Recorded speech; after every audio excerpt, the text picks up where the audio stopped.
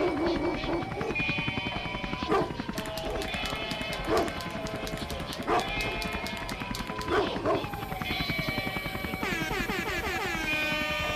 the Legends of the Stoop. We're here to advocate, educate, and inspire society. Welcome back to Legends of the Stoop. I am your host, Mike Pernice. Today, joining me on the stoop is none other than my girlfriend, Michelle Legree, who is a registered dietitian here in the Pittsburgh area. So today, we're going to be talking a little bit about what it means to be a dietitian, also honing in on sports dietetics, as that is one of her areas of expertise among many. She has a lot of certifications, a lot of letters after her name. And then we're also going to be talking about some misconceptions that there is out there in terms of supplementation use, excess amounts of protein, yada, yada, yada. We got a lot to go on and talk about in this episode, along with showing you how to prepare a meal that she has picked out for us. So Mish, welcome to the Steve. Thank you so much for coming on today. Of course. So to get things started, why don't you go ahead and just tell us a little bit about the demonstration you're going to be showing us, and then we can go ahead and segue into talking a little bit about you. Sounds good. Awesome. Well, today I actually picked out kind of a dual recipe. One is actually a freezer pesto that I thought would be delicious for one, the fact that I know a lot of people, their basil plants are thriving right now for it being almost July. And then on top of that, for incorporating some tofu, we are going to do some crispy air fryer tofu. So one, to show everyone a little bit how to cook tofu, what would be an easy, quick way to get a plant-based protein in there too. So I'm going to do a basil pesto mixed with air fryer tofu. Nice. Awesome. And then what is our carb in this meal? Yeah, so I actually today picked out a Banza chickpea pasta. Ooh, so okay. A great way to get a little bit extra protein. It's got 23 grams per serving, plus also 8 grams of fiber. So. Is that a gluten-free option, or is that? So in terms of it's chickpea pea protein, so yes, it would be gluten-free. Okay, awesome. Yeah. So why don't we go ahead and just talk a little bit about who you are before, or as I guess we start like prepping our meal here. So why don't you go ahead and just start off simply where did you go to school? Tell them a little bit about your undergrad, then your master's experience, and then we can go ahead and segue into your early career phase. Yeah, of course. Yeah. So I have been a dietitian for about 11 years now, which is crazy to think. I went to Ohio University for my undergrad for science, human and consumer sciences, so dietetics. After that, I had to do to become a dietitian, you need 4 years of undergrad, and you actually need to do a dietetic internship, which is a year-long program that provides you with a certain number of hours of continuing ed. Which is unpaid. Which is unpaid. Some of them are, yes, unpaid. So you have to do continuing ed hours, which I got to do mine here in Pittsburgh with Adagio Health, and which was amazing because I really got to do shadow dietitians in different areas, which helped me then find my niche of what I liked. And so different areas in terms of different areas of expertise, or different areas in terms of geographic? No, different areas of expertise. So I got to do some clinical work. So with dietitians in the hospital, I got to do work with dietitians outpatient, the cancer center, sports nutrition, in terms of, doing pediatrics and marketing, sales. So I was really all over the place. So what got you interested in the first place? So why did you decide to have your undergrad in this? Yeah, so that actually goes back to high school. So I was a high school athlete. I did competitive cheerleading, played soccer, was in track. So very active person. And I started to notice that when I was eating better, my performance was better. So that really was when I was going back to back from soccer to cheer practices, and if I was not eating the right things, I was seeing I was not performing the right way. So I really started to hone in on my body, my nutrition, and that was right around when Super Size Me came out, if anyone remembers that series. So Super Size Me was a documentary way back, I think in 2006 2005, I think is when it came out, Okay. where they did a study on the guy just ate McDonald's for a few months. Yikes. And his cholesterol went through the roof and he gained a lot of weight. He actually saw issues with mood, energy, whole slew of issues. And that is really when the diabetes epidemic was skyrocketing. So they were really showing the benefits of, eating less processed, just having more fruits, vegetables, lean proteins, whole grains, all those in your diet. So I kind of really loved learning about that. I did my senior project on that. And then I was like, okay, I'm going into dietetics from there. Now, did you ever see a dietitian growing up? I didn't, no. So I didn't see a dietitian. So any reason why?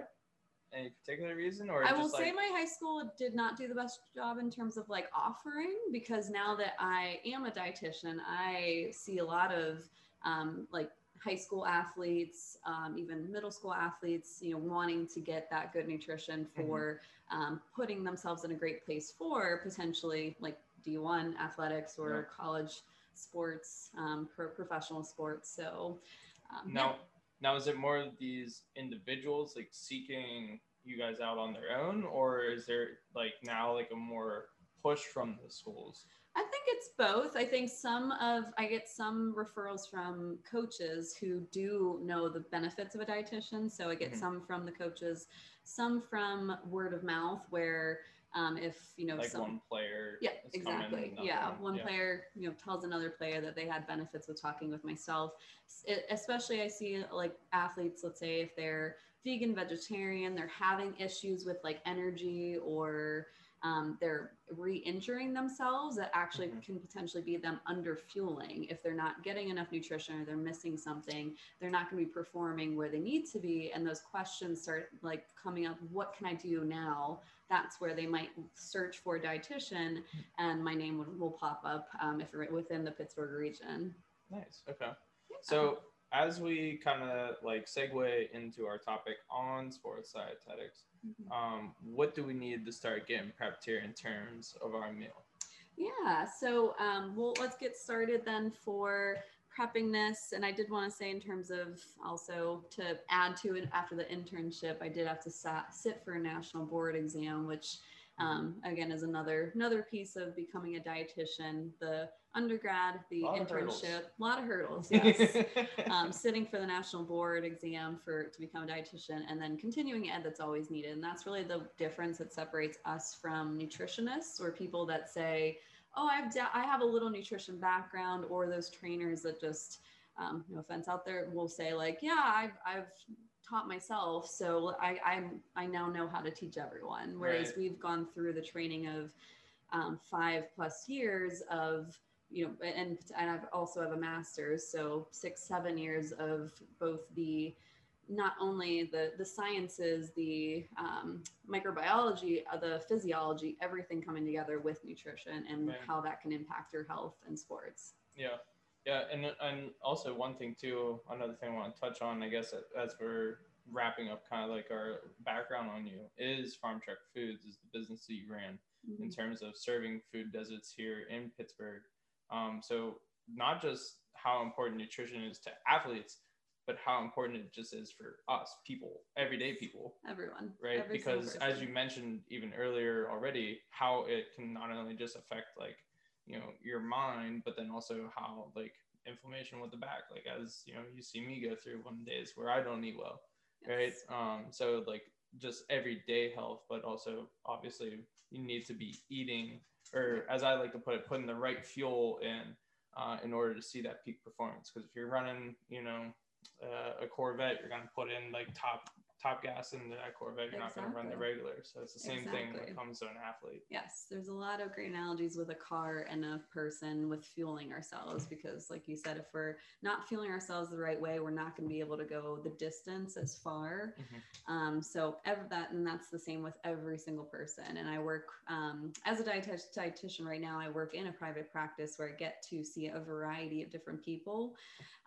But before I started with this position, I was able to actually, through my master's in business administration with the healthcare emphasis, I went through a course that allowed me to write a business plan for coming up with an idea of how to increase the nutrition of Pittsburgh. So my idea was, my group's idea was a food truck that this was now 2000 and I want to say 9 or 10. No, I think it was, it was about 2010, 10 or so, 10 or 11. Food trucks were not as big as they are right now in Pittsburgh. So we did some research on food trucks in DC, New Mexico, Phoenix, a couple different areas that had a few of them, and kind of based our model off of those because they were actually working as nonprofits to service the food deserts in those areas. So our goal was, and our mission was the fact that Pittsburgh has a ton of food deserts, still do. They've shrunk a little bit, but not still, the Just Harvest has a bunch of great research out there, and just the lack of nutrition and the lack of food access in Pittsburgh. So our goal was to not only help the farmers by bringing the produce that they are harvesting into Pittsburgh, because farmers just don't have the time to do that. They're on the farm all day in the fields. So having to bring all that food into the city is a huge process. So we were trying to help the farmers, and then also the food deserts, the people in areas like Homewood, Hazelwood, Larimer, Millvale, places that don't have grocery stores, by bringing our truck and being able to stop at each of those places. And you would think that like a grocery store would be like probably the most essential thing to have in a community. Right. And the fact that there is not, I mean, it's just like kind of mind-boggling. It is, to be honest, because it's something I feel like we take for granted.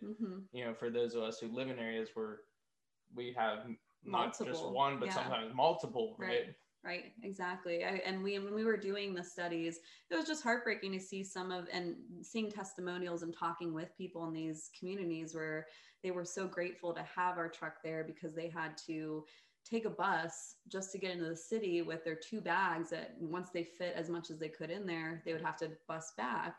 Whereas we can go in and out, we can take a whole shopping cart to our car, don't even think about the lengths that people have to go by themselves, sometimes with a child or 2, that they have to bring, try to carry produce all the way back to another community. Or if you're an elderly person living in those food deserts too, the difficulty you have, because up until, recently, there wasn't apps like GoPuff or like Uber Eats and stuff like that, or some of these like delivering apps. But even so, still, like some senior citizens don't have the access to that technology. So they're at even more of a disadvantage as well. Exactly. Yeah. So Farm Truck Foods was created from that. And we actually won the competition throughout all the Pittsburgh schools. My group did. So we did get, because of that, we actually worked with an accelerator program that provided us with money to get the whole business started if we were interested, which of course we were. So we started the business, Farm Truck Foods. So I was working full time, plus getting my MBA, plus then also running and operating a food truck business on the side. So it was the busiest time of my life by far, but I loved every minute of it. It was a great business that really I just was able to not only help so many people with the access piece for the food, but the relationship with the farmers, with the individuals in those communities.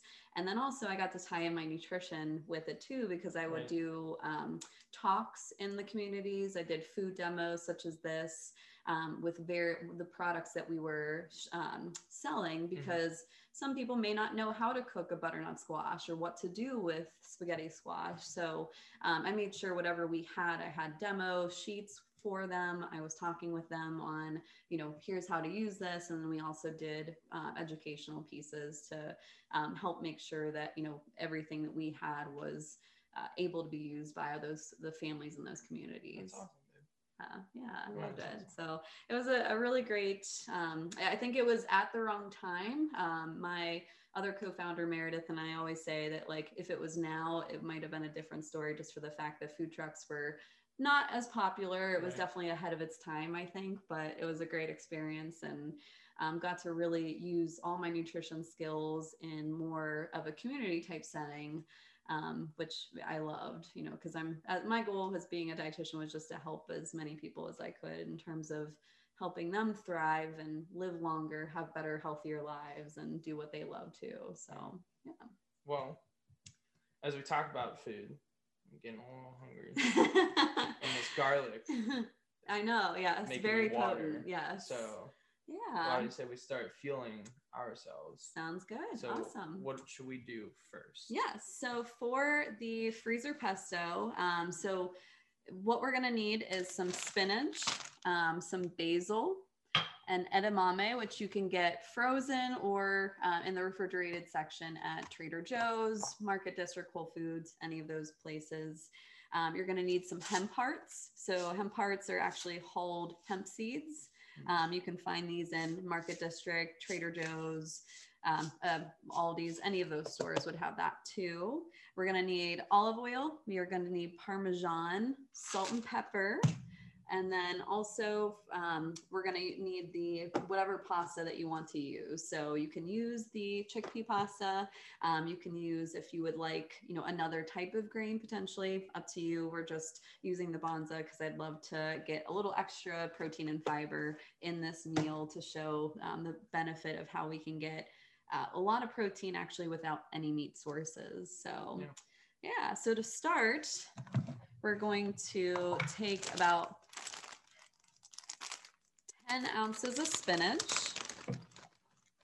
So just kind of measure that out with a cup and put that into, we're going to put it all in the blender. So this actually is why I wanted to do this recipe, because you can actually save this and freeze it, or So good for meal prepping. Yes, exactly. So you can save it, use it later on, or make it for the family for that, or you can use some of it and save some of it and freeze it. So so the basil, you're going to want to do 1/4 of a cup. And so I already picked my basil from my basil plant outside, which our basil's thriving right now. So another reason why I wanted to do this recipe. So throw that into the blender. And then you're also going to want to do 1/4 cup of the hemp seeds, hemp hearts. And these are high in protein, high in fiber, but they also have omega-3 fatty acids. So they're the good healthy fats that we want to be seeing in our diet a lot more of. And what is the benefits to having those in your diet? Yeah, so benefits for omega-3 fatty acids are eye health, brain health, heart health. They really, we as Americans don't get a lot of those omega-3 fatty acids, so they can certainly help with reducing our cholesterol, helping to make sure, again, we have a healthy, strong heart. And these are primarily found in fish, right?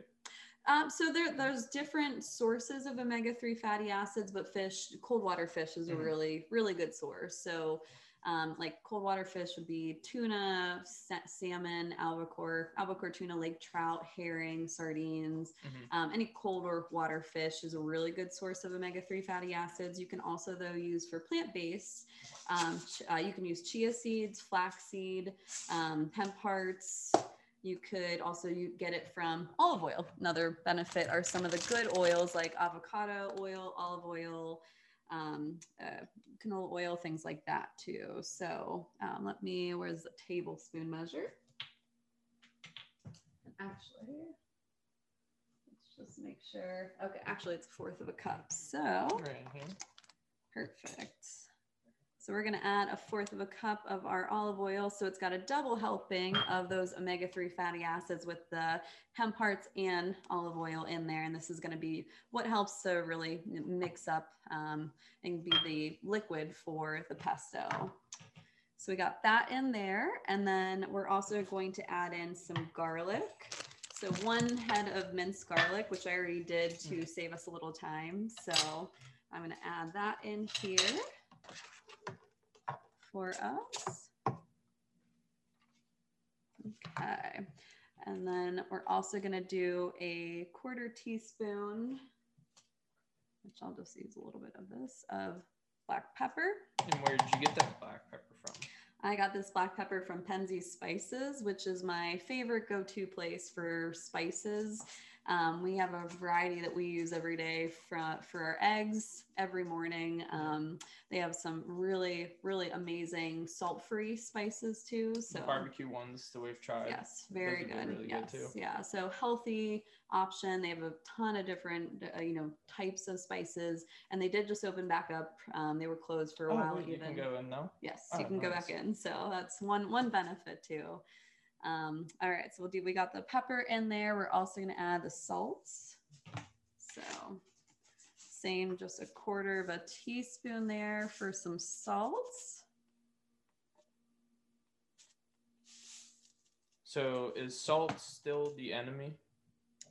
Not for an athlete, No. but for and for a lot of people that are more active, I think salt had been the enemy salt was too much of the enemy for too long with the back in early 2000s when we went on the heart health kick and people said no salt ever, but we still do need salt. It actually, is part of a lot of different processes in our body, and we need that salt water balance. And so not the enemy, I'd say, for if you're conscious of, just adding salt lightly to foods and you're not doing a lot of processed foods, eating out a lot, where those are usually the heavier types of sodium rich dishes, Right. Then you're probably okay, unless you do have high blood pressure or something that would put you, we would want to cut back a little bit and have more of a heart healthy style diet. Gotcha. But an athlete needs salt, which we can touch on with hydration a little bit later there.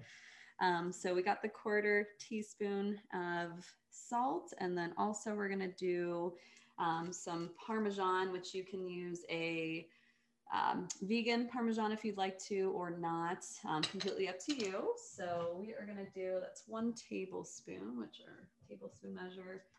I'm going to do this over the sink. Yeah. Okay, and then just pop that in there. So we are good to go. We've got everything in, so it looks super pretty, and actually we already smells great. Yes. So you're just gonna blend this, which I already did for us because I didn't want to have to do that on camera. So that is the pesto, like I said, that blend for a few minutes. You'll see it'll get a really good consistency, and then I just use this to scrape down the sides to make sure that it blends evenly.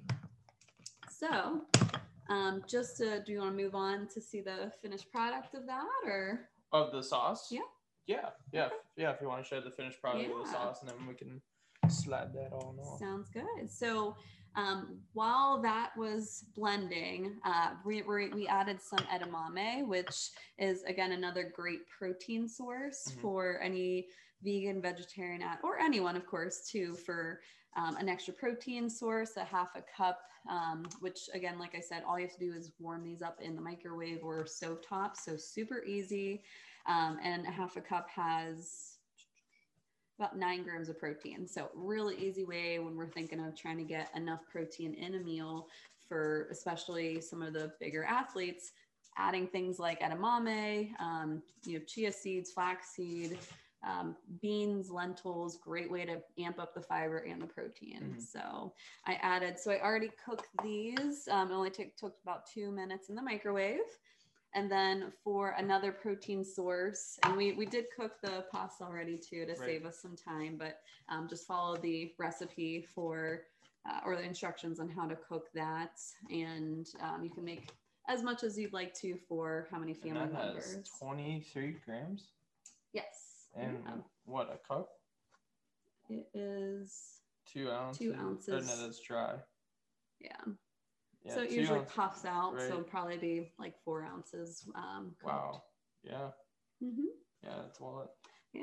Especially like as we were talking about, like especially for someone who's a vegetarian or a vegan athlete per se, like it's very hard to cover your protein bases. Right.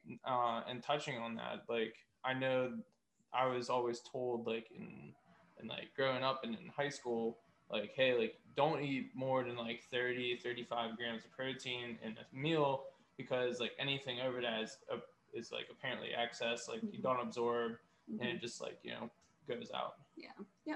So they've kind of debunked that a bit. I mean, The goal still is for protein to, which we as dietitians will take whoever we're working with and we can calculate your protein needs based on your current weight.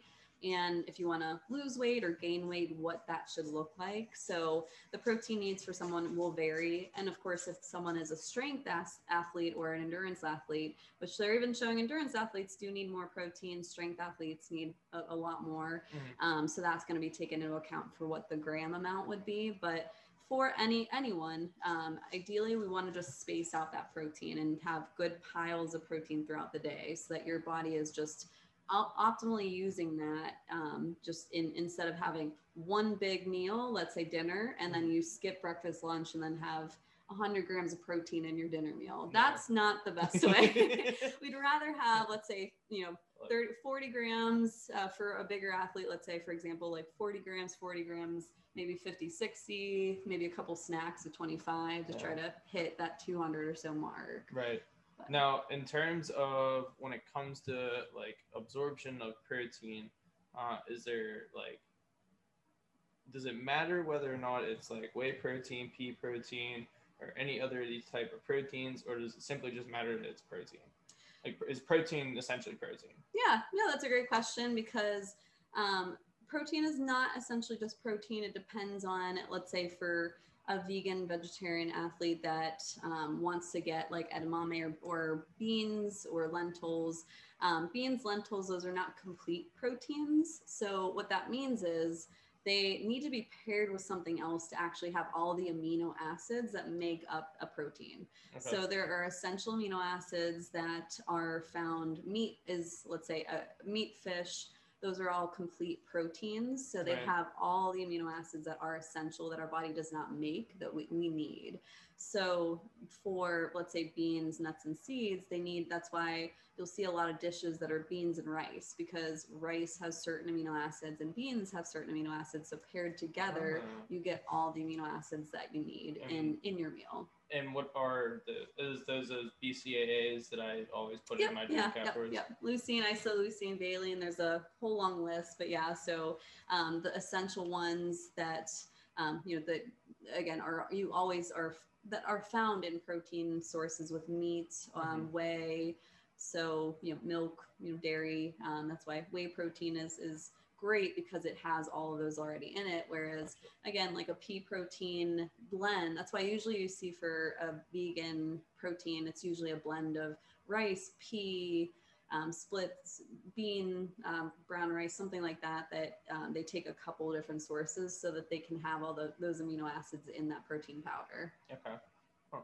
And then when it comes to like protein powder with vegan per se, is there like any specific brand you might recommend for those who might be interested? Yeah, there are a few good brands. I would say my one of my favorites is Orgain, which is probably the most accessible to anyone. They have ready-made drinks and also the powder. So if you're someone that wants just the drink that you don't even, you can take it with you on the go, super easy, or the protein powder is pretty good too. So I will say it's with vegan protein powder, it is still like pea, rice, so it's not the best tasting sometimes for some of them. So that's why it's nice to throw berries and throw peanut butter and different types of fruits, vegetables in there, so it can amplify and give you a really nice taste holistically instead of just the protein powder and water, let's say. Right.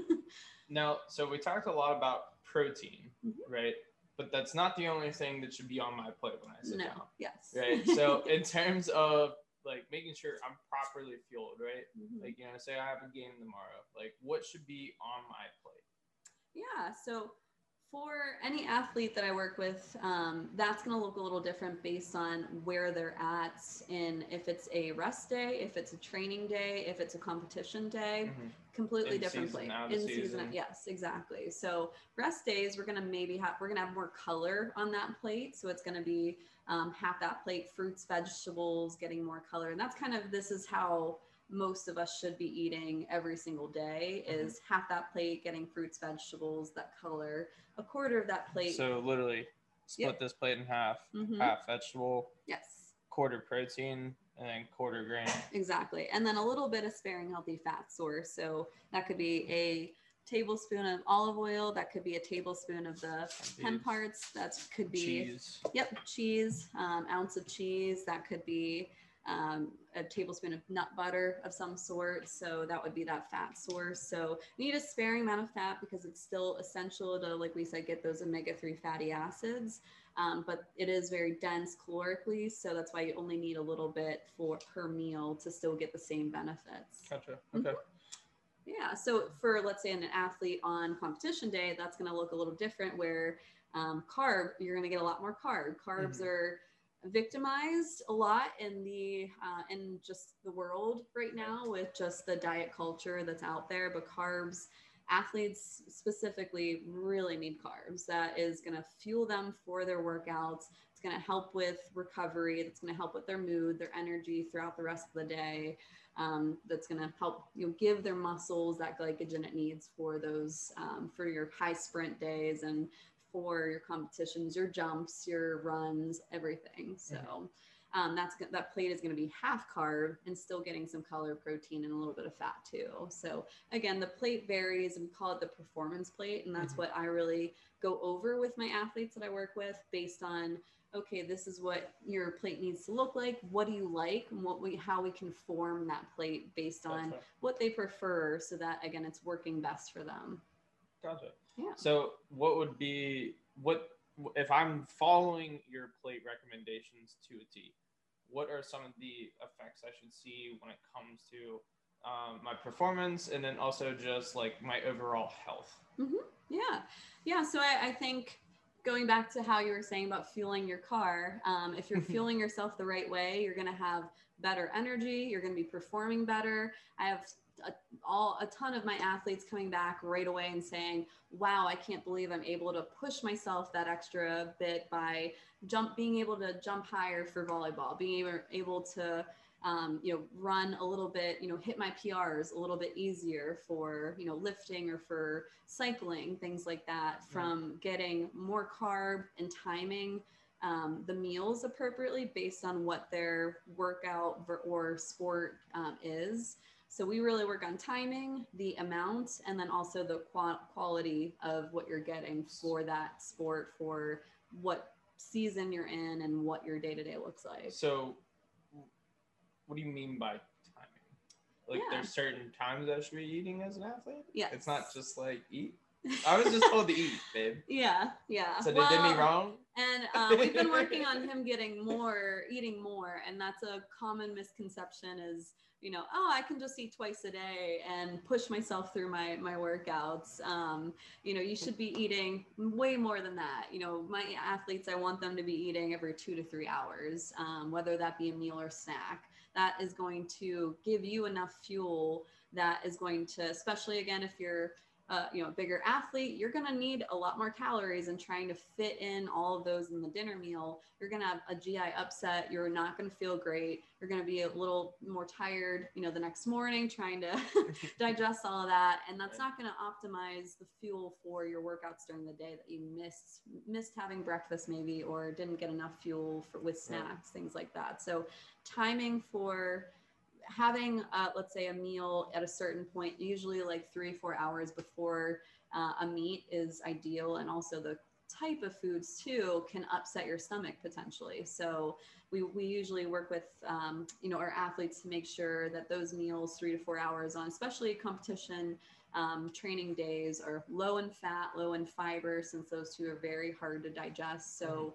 that usually will cause upset for an athlete going into a competition or training, or even for, let's say, a regular person like myself going to my workout classes. If I have too much fiber, let's say a big thing of beans, might not be the best bet for trying to do burpees after that. So for anyone, that's a good rule of thumb, is trying to have a meal 3 or 4 hours before, or you can, certainly still have something, let's say for, if you wake up in the morning and your workout's in an hour, you can still certainly have something in an hour before that can optimize. That's like one thing when I was coaching with Franklin Regional, one thing that we emphasized to the kids was, because we had lifting right after school, was, hey, pack some sort of granola bars, like some nuts, like something, like some sort of like carb based Right. food that you can like, you know, shovel down real quick, like in the 15 minutes you have between, you know, the day of school ending and lifting starting, just something simple, and then making sure you have, you know, that protein powder there as soon as you're walking out, so that way you dump it right in your water bottle, shake it up, and you're good to go already. Exactly. But I will add for the protein shaking up and leaving that you still need carb for post-workout. Yes, so milk and protein that you shake up and leave your workout with would be better than just water and protein. So that misconception you see, some people leaving the gym with just their protein and water, they're not optimizing their muscle glycogen, refueling your muscles with the carb source and the protein together collectively. So there are definitely a lot of great strategies for, just like you were saying, and I love hearing when coaches do really work with students to make sure, like, hey, telling them bring things with you, pack in advance so that you have, you know, snacks and recovery meals, so you're not waiting hours before you get home and then you've missed that window to optimize your recovery. Yeah, and also that is because, like, as coaches, we're pushing you to exceed your ceiling. Yep. But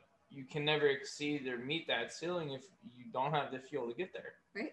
Exactly. You know what I mean? So if you're, as a good coach, needs to be preaching that as well, which is definitely something that, you know, I would love to see more of.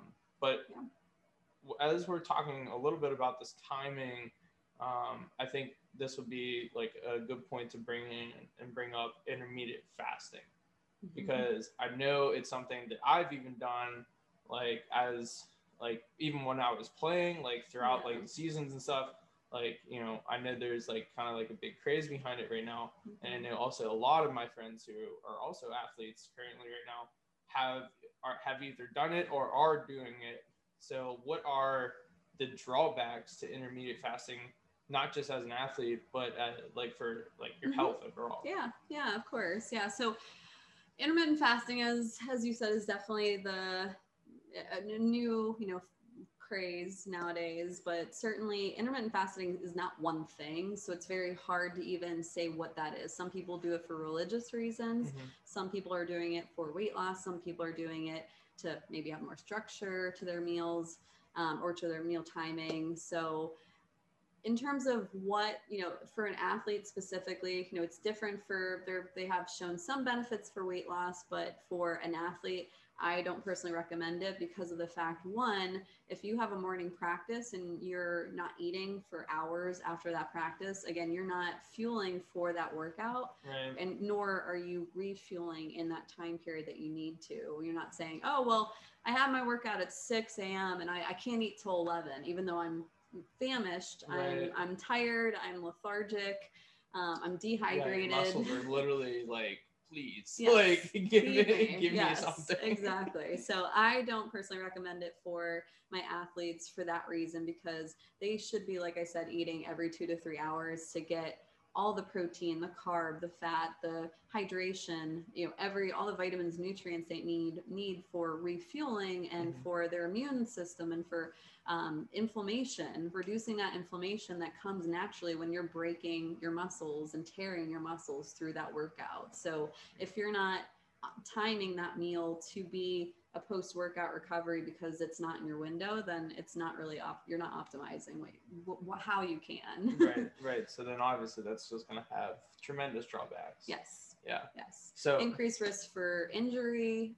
Again, you know, not being able to perform potentially at your capacity because you're not fueling yourself as you should be for those workouts. But so moving on in terms of our demo over here. So we have our pesto sauce. Yes. Right. So and then we talked about the chickpeas. So we already have the chickpea made up. Yes. So let's talk a little bit about this tofu here. What are we doing with the tofu? Yeah. So we are just going to air fry, crisp it. So very easy. I thought I'd do something to add with it, which I know for a lot of people looking at tofu, I bring it up in conversation, and a lot of people are very overwhelmed when they hear tofu because they think, whoa, I don't know what that is. I can't cook with it. You know, a lot of people have not used it. and it's so easy, as he can Yeah, attest no, to. honestly, yeah, it's really easy. Like I was a little intimidated by it at first because I'm looking at it and I'm just like, it is a white block of nothingness. So I'm like, but when you think about it, it's essentially just like a very nice blank canvas that you can flavor.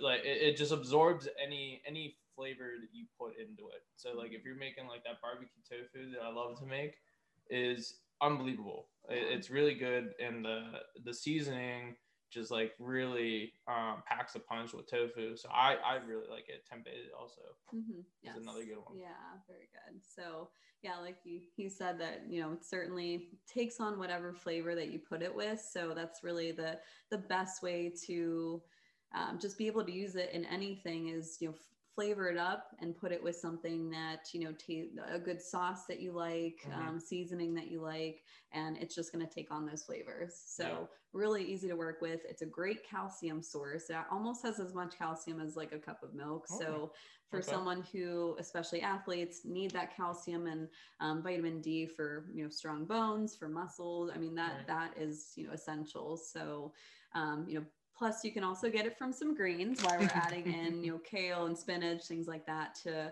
broccoli to your diet, but also for tofu too is a great source. Right. Yeah. So in terms of how to prepare tofu, we always start actually, which I'll give a little tip, is to press it overnight. So we always take the block out and we'll take out the excess water and then put a paper towel underneath and over top of it and press it down. And then I'll leave that in the fridge overnight for us to prepare the next day. So yeah, it's very important to make sure you absorb the water out of the tofu, or else like if you go to like cut it up like we're going to show you, it's just going to crumble because of that water. It doesn't really hold its structure well. Exactly. Yep. So the extra firm, and then if you're pushing out the water, as you can see overnight, it did get the paper towel wet. So yes, yeah. So that definitely is a good way to make sure that you're crisping it up easier, so you're not putting yourself through having to work extra by getting that water out, cooking it longer. So as you can see, I've already cut a few pieces. All you literally have to do, it's very easy. You can just cut it like this, straight down, and then I will typically take a piece and cut it again in smaller pieces, and then once that way. So then they come out like little squares, cubes, little cubes. You can make them whatever size that you want to. So that really, based on the recipe, if you wanted, bigger pieces, if you're eating most of this yourself, if you're, bigger athlete, then you can do, a bigger slice, or you can even cube it that way too. I've seen recipes that, certainly utilize that. So again, all up to what type of recipe that you're using. We'll say the smaller pieces obviously are going to cook faster than the bigger pieces. Exactly. So if time is an issue, then I definitely recommend going with the smaller pieces. Yeah. Yep.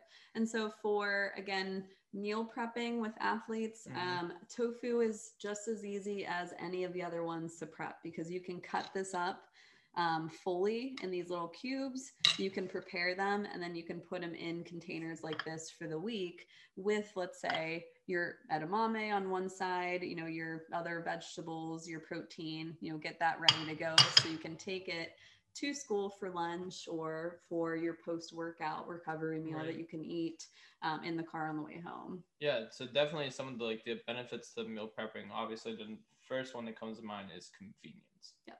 Right. So what are some other advantages to meal prepping for athletes as well?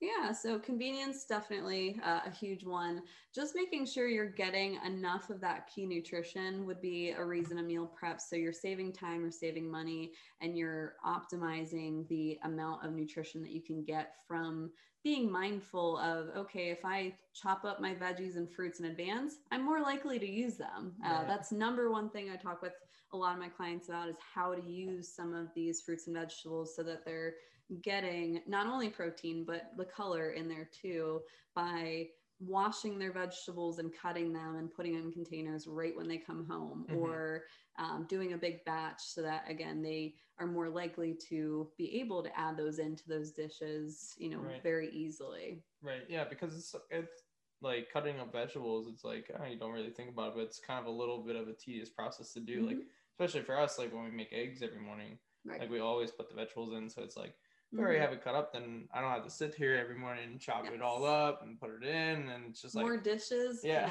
No thank you. It's just like number one reason. grab my measuring cup because I know I need a couple veggies in there because of my diet plan. Put them in, like it's done. Yes. It's easy. It's convenient. Yeah. Yes. And fun fact: the stoop likes to do dishes. I do not.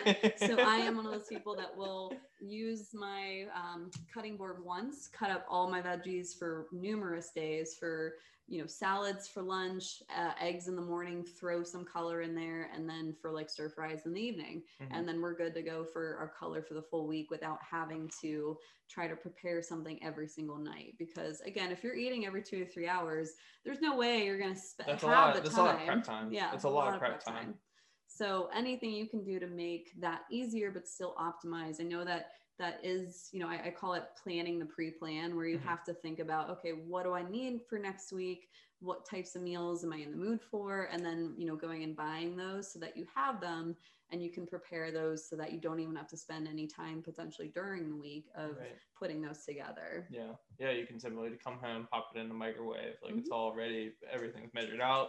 Makes tracking your macros so much easier, especially if that's something that you're doing on a daily basis, which is really important to be doing if you're an athlete, and making sure they're at the right amounts, not too far up in one area and too far low in another. Exactly. Yep. Yeah. Which is also something else that a dietitian can help with kind of, individualizing, some of those, meal plans, or, making sure you're getting enough of what you need based on the numbers that we can, calculate for you. So, definitely just for the convenience and, like you were saying, for having things in between school and, practice, or in between, competitions, meets, that's where having food ready to go is going to make life so much easier for you being able to fuel and optimize the best that you can. Yeah. Now, we talked a lot about like fueling coming from food sources, right? So like our tofu, our edamame, even our pesto sauce here. But what about supplementation? Because I know that's like a big thing I was always told about, especially, is like you need to make sure that you're supplementing and supplementing properly too. Like I was always told like creatine is like something I should always be taking on top of my BCAAs, on top of the protein, and then like daily vitamins. Like, so what are supplements that I should, as an athlete, be making sure I'm including? And then what are some that I can make sure to like steer away from as well? Yeah. Definitely good question that I get a lot. And certainly as a dietitian, I'm always about whole foods first. So getting it from, you can get all the nutrition you need from whole foods, but certainly supplements can be beneficial as, again, that aid. It's kind of like when we talk about the pyramid, it's the top portion of that pyramid that might be that extra little boost for someone if they're not getting enough of something that they need.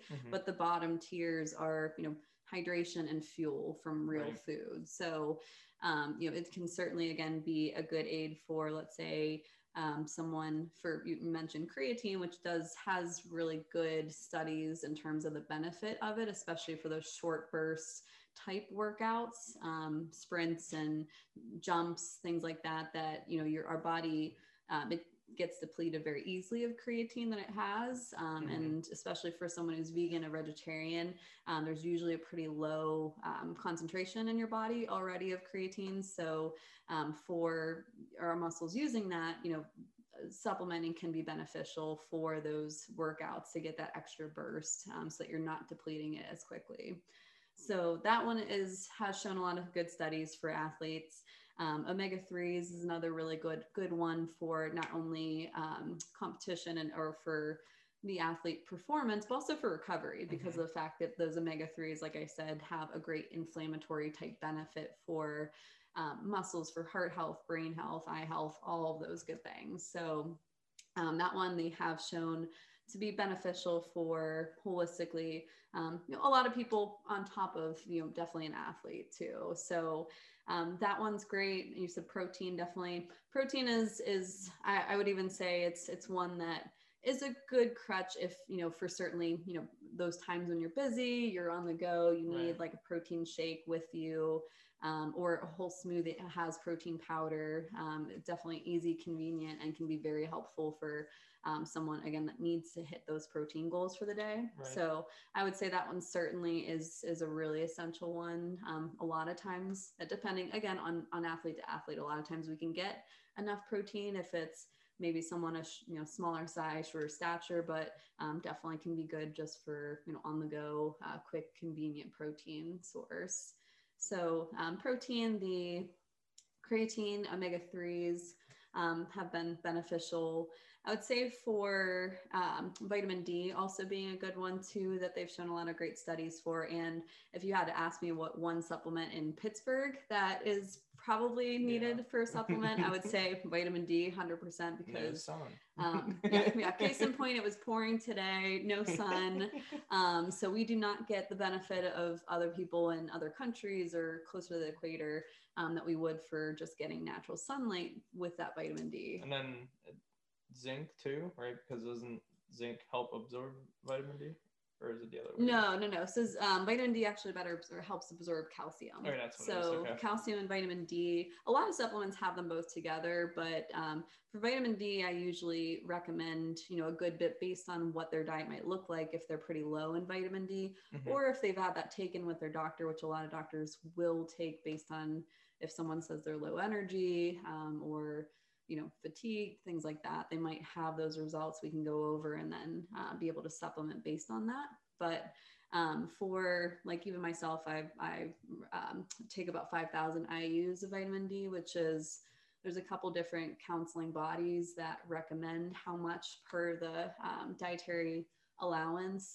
So that one's a little on the higher end, and I think it is very beneficial for making sure you're getting enough of. So so, and of course it can better help calcium too for, again, bone health. Having both together would be essential. So if you're getting tofu but you're not getting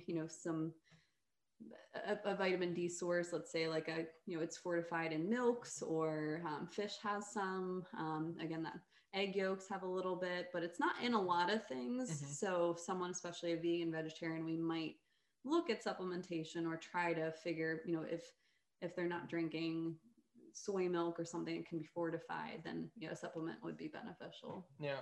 So we talked about our pesto sauce. And we talked about our crispy tofu here. So we ready to show them?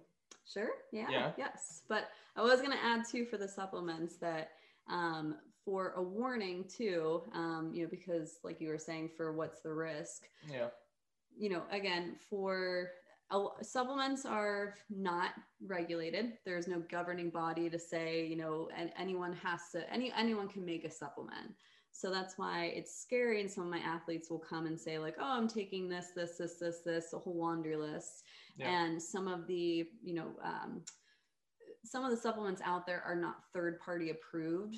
There's bodies like the NSF that can that looks at those companies, those supplements, and actually says what's in it is actually in it. Right. So they've done some really scary studies of saying like, someone who's taken ashwagandha, let's say for stress management, that there was actually like less than 5% or almost no ashwagandha actually in the product. Yeah, so it's like a fake, almost placebo thing. Exactly. Yeah, and also too, like especially for those of you who are like college athletes, making sure that your supplements are checked, NCAA approved. So like they have the list on the website, but personally, I always just went to my trainer and would show them like, hey, I'm getting Beyond Raw Nutrition lab grade creatine. Is this okay to use? And like, I get his opinion on the matter, obviously, because he's the go-to person for us in that setting. So yeah, definitely make sure you're getting all your supplements approved. Exactly. Because it's like one thing that you don't want to come back to bite you after you just put in all this work and all this stuff, and then you take a drug test and you fail because you're taking something has a banned substance in it and you didn't even know. Exactly. Yeah. Or it's just you're wasting your money. I mean, Yeah. the fact that, some of these supplements are not cheap, and they're toted by an influencer or someone who actually knows nothing about what, the supplement does. Yeah. So why it's good to talk with a trainer or a dietitian, your coach, to see, how An you can expert. an expert that knows a little bit more and has recommended brands like I do for the supplements that we get. So yeah. All right. Well, let's try this dish. Okay. It looks amazing. Alrighty. So like I said, we did already prepare the tofu in advance, and then put this together so that we could easily show you. So this is the end product. So as you can see, we've got the crispy air fryer tofu on top. Mhm. The edamame is kind of spurred within, and then we have the pasta with the basil pesto just all in there really nicely. Yeah. So yeah, it's a green. I know it looks a little green, but the pesto is absolutely amazing, and easy way to get spinach in your diet if you're not a huge greens person. I am. Yes, I know you are. But a lot of people don't like, greens. So having basil in there and a little bit of Parmesan garlic really spices it up and hides having the spinach in there. So. And if all of this green scares you, you can always take, if you have grape tomatoes, slice up some grape tomatoes, throw some in there, add a different color if all this green's scaring you, but it doesn't scare me. But I'm gonna take a little bit of blend. Yeah, go for it. Flavor punch. Yeah, that's really good, babe. Yeah. Good job. Good. Thank you.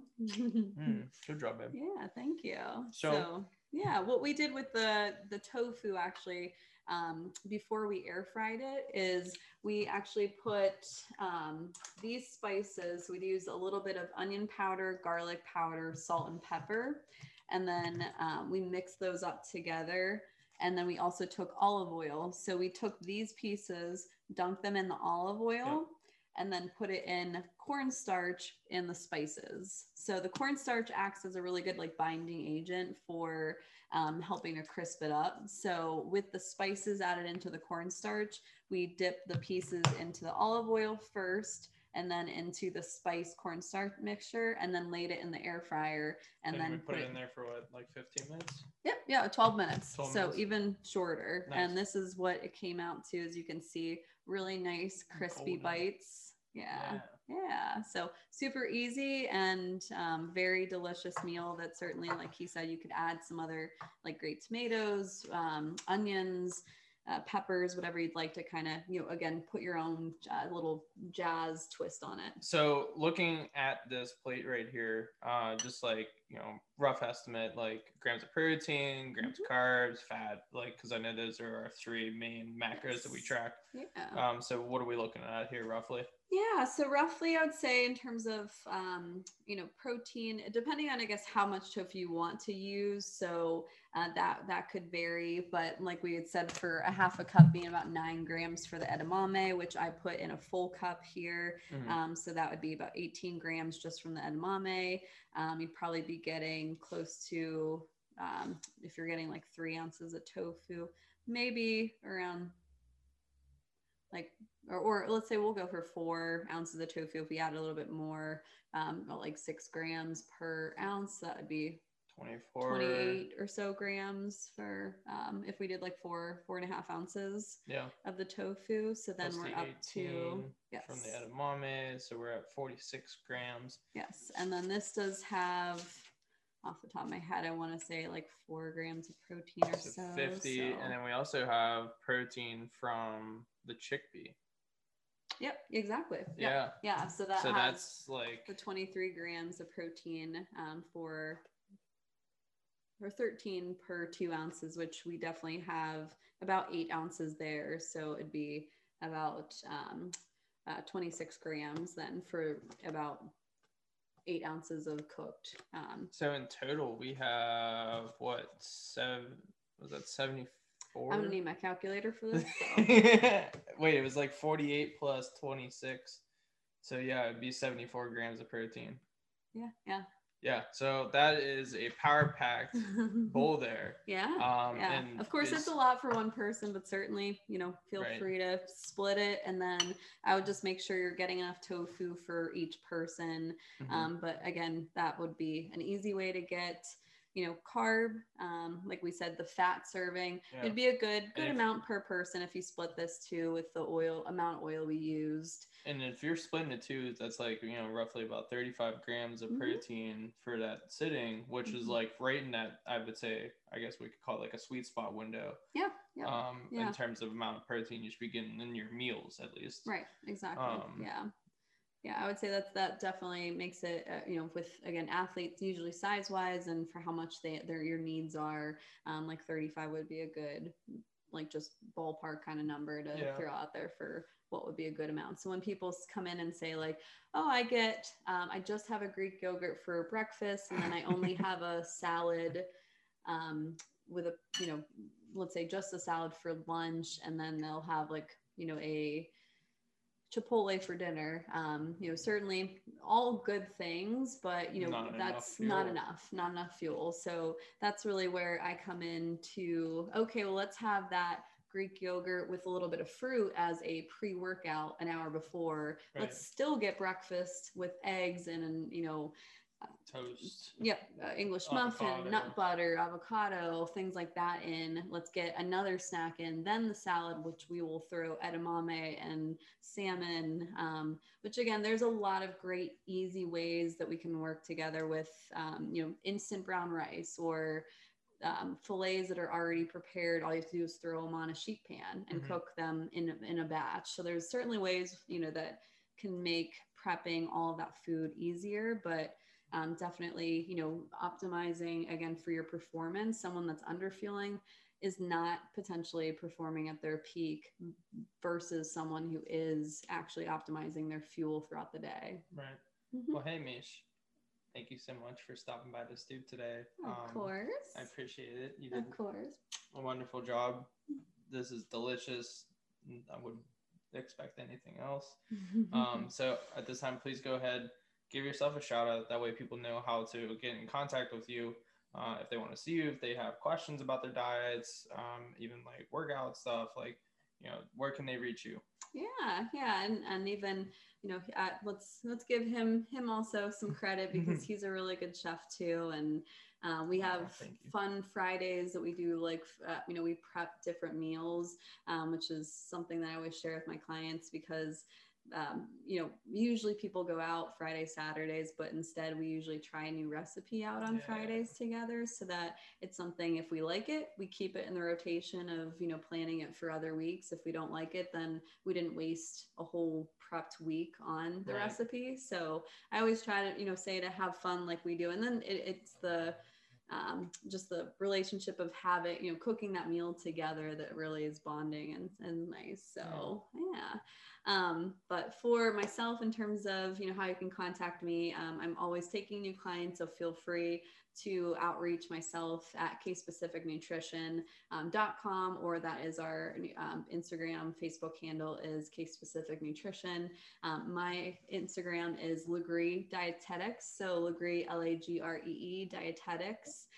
Which you can also find in any of his stories this week. So feel free to contact me there if you have any questions, if you or anyone is interested in talking with the dietitian, or again, I like he was saying, have some certifications under my name. So not only sports, but I do work with, weight loss, heart health, inflammation, I work with GI issues, concerns, and just optimizing your own health too, if you feel like that would be something that, you would like to learn more about. And we do take insurance, which is great because a lot of people don't know that they do have coverage with a dietitian until we check for them and say, oh, you can see us unlimited. So nice. So yeah, really nice benefit. So feel free to, check out any of my posts. And I like you said, share workouts and recipes and fun things that we do on the weekends together. So feel free to follow me and share there. Well, again, thank you, babe, for stopping by the stoop. And as always, please go ahead, like, follow, subscribe on all of our platforms, wherever you are listening to us as well. Please make sure you hit that subscribe button. In order to stay up to date on all things Legends of the Stoop, you can either go to our website at www.legendsofthestoop.com, or you can check us out on Instagram. That is our primary page where we post all upcoming episodes. We also have a couple new features coming that have been posted already, such as our first open mic night, where we open up our platform for other creatives to share their content with our followers. And then we also have the Stoop Spotlight, which is another thing that we're doing to help highlight local businesses, people, musicians, you name it. We're just trying to share our platform with you and trying to harbor this inclusive, collaborative online community in which we can all grow together. So again, please make sure to follow us at legendsofthestoop.com. And until next time, I'm your host, Mike Bernice, signing off. Woo-hoo. Gonna eat some of this. Yum.